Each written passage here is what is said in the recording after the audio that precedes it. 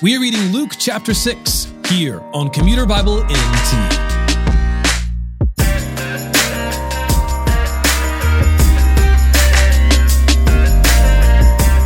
Today's reading is full of the teachings of Jesus, and Luke begins with accounts highlighting the manner in which Jesus approached the Sabbath.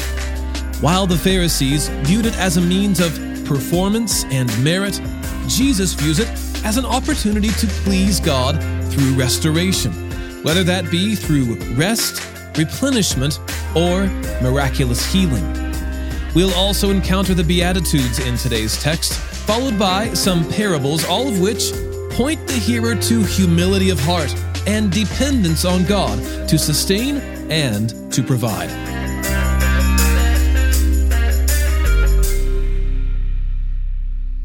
Luke chapter 6.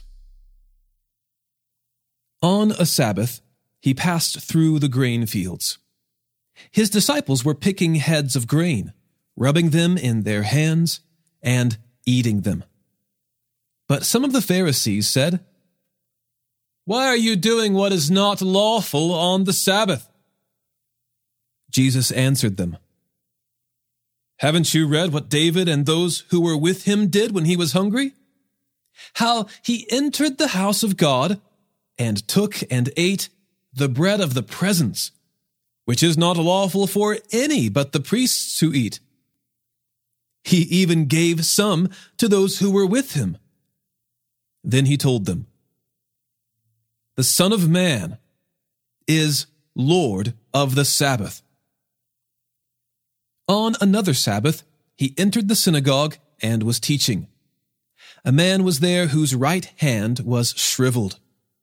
The scribes and Pharisees were watching him closely to see if he would heal on the Sabbath, so that they could find a charge against him. But he knew their thoughts, and told the man with the shriveled hand, "Get up and stand here." So he got up and stood there.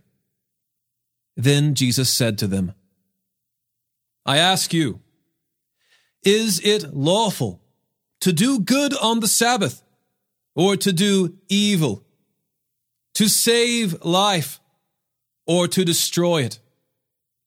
After looking around at them all, he told him, "Stretch out your hand." He did, and his hand was restored.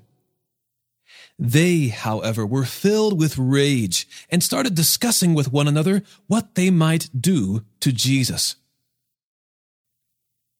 During those days, he went out to the mountain to pray and spent all night in prayer to God.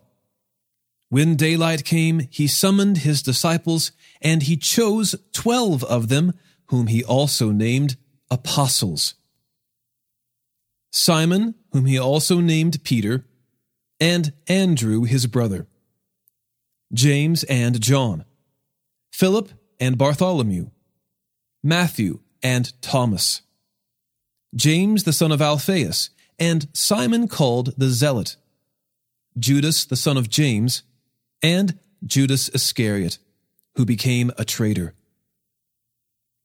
After coming down with them, he stood on a level place with a large crowd of his disciples and a great number of people from all Judea and Jerusalem and from the seacoast of Tyre and Sidon. They came to hear him and to be healed of their diseases, and those tormented by unclean spirits were made well. The whole crowd was trying to touch him, because power was coming out from him and healing them all. Then, looking up at his disciples, he said, "Blessed are you who are poor, because the kingdom of God is yours. Blessed are you who are hungry now, because you will be filled. Blessed are you who weep now, because you will laugh.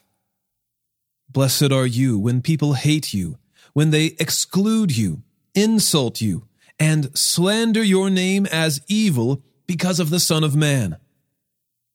Rejoice in that day, and leap for joy. Take note, your reward is great in heaven. For this is the way their ancestors used to treat the prophets. But woe to you who are rich, for you have received your comfort. Woe to you who are now full, for you will be hungry. Woe to you who are now laughing, for you will mourn and weep. Woe to you when all people speak well of you, for this is the way their ancestors used to treat the false prophets. But I say to you who listen, love your enemies. Do what is good to those who hate you. Bless those who curse you. Pray for those who mistreat you. If anyone hits you on the cheek, offer the other also. And if anyone takes away your coat, don't hold back your shirt either. Give to everyone who asks you, and from someone who takes your things, don't ask for them back. Just as you want others to do for you, do the same for them. If you love those who love you, what credit is that to you? Even sinners love those who love them. If you do what is good to those who are good to you, what credit is that to you? Even sinners do that. And if you lend to those from whom you expect to receive, what credit is that to you? Even sinners lend to sinners to be repaid in full. But love your enemies. Do what is good, and lend, expecting nothing in return. Then your reward will be great, and you will be children of the Most High. For he is gracious to the ungrateful and evil. Be merciful, just as your Father also is merciful. Do not judge, and you will not be judged. Do not condemn, and you will not be condemned. Forgive, and you will be forgiven. Give, and it will be given to you. A good measure, pressed down, shaken together, and running over, will be poured into your lap. For with the measure you use, it will be measured back to you. He also told them a parable. Can the blind guide the blind? Won't they both fall into a pit? A disciple is not above his teacher, but everyone who is fully trained will be like his teacher. Why do you look at the splinter in your brother's eye, but don't notice the beam of wood in your own eye? Or how can you say to your brother, "Brother, let me take out the splinter that is in your eye," when you yourself don't see the beam of wood in your eye? Hypocrite! First, take the beam of wood out of your eye, and then you will see clearly to take out the splinter in your brother's eye. A good tree doesn't produce bad fruit. On the other hand, a bad tree doesn't produce good fruit.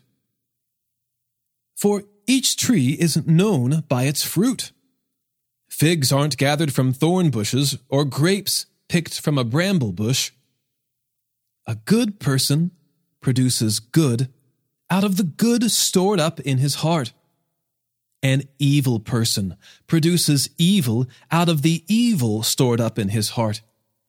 For his mouth speaks from the overflow of the heart. Why do you call me, Lord, Lord, and don't do the things I say? I will show you what someone is like who comes to me, hears my words, and acts on them. He is like a man building a house, who dug deep and laid the foundation on the rock. When the flood came, the river crashed against that house and couldn't shake it, because it was well built. But the one who hears and does not act is like a man who built a house on the ground without a a foundation. The river crashed against it, and immediately it collapsed. And the destruction of that house was great.